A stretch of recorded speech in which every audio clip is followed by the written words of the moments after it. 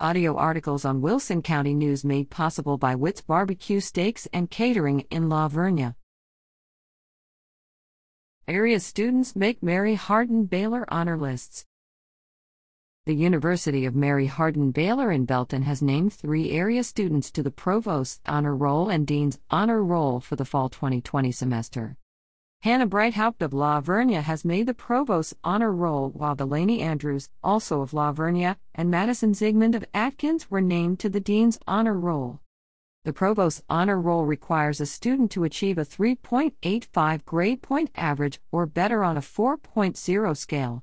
To be named to the Dean's Honor Roll, a student must achieve a 3.5 to 3.849 grade point average on a 4.0 scale.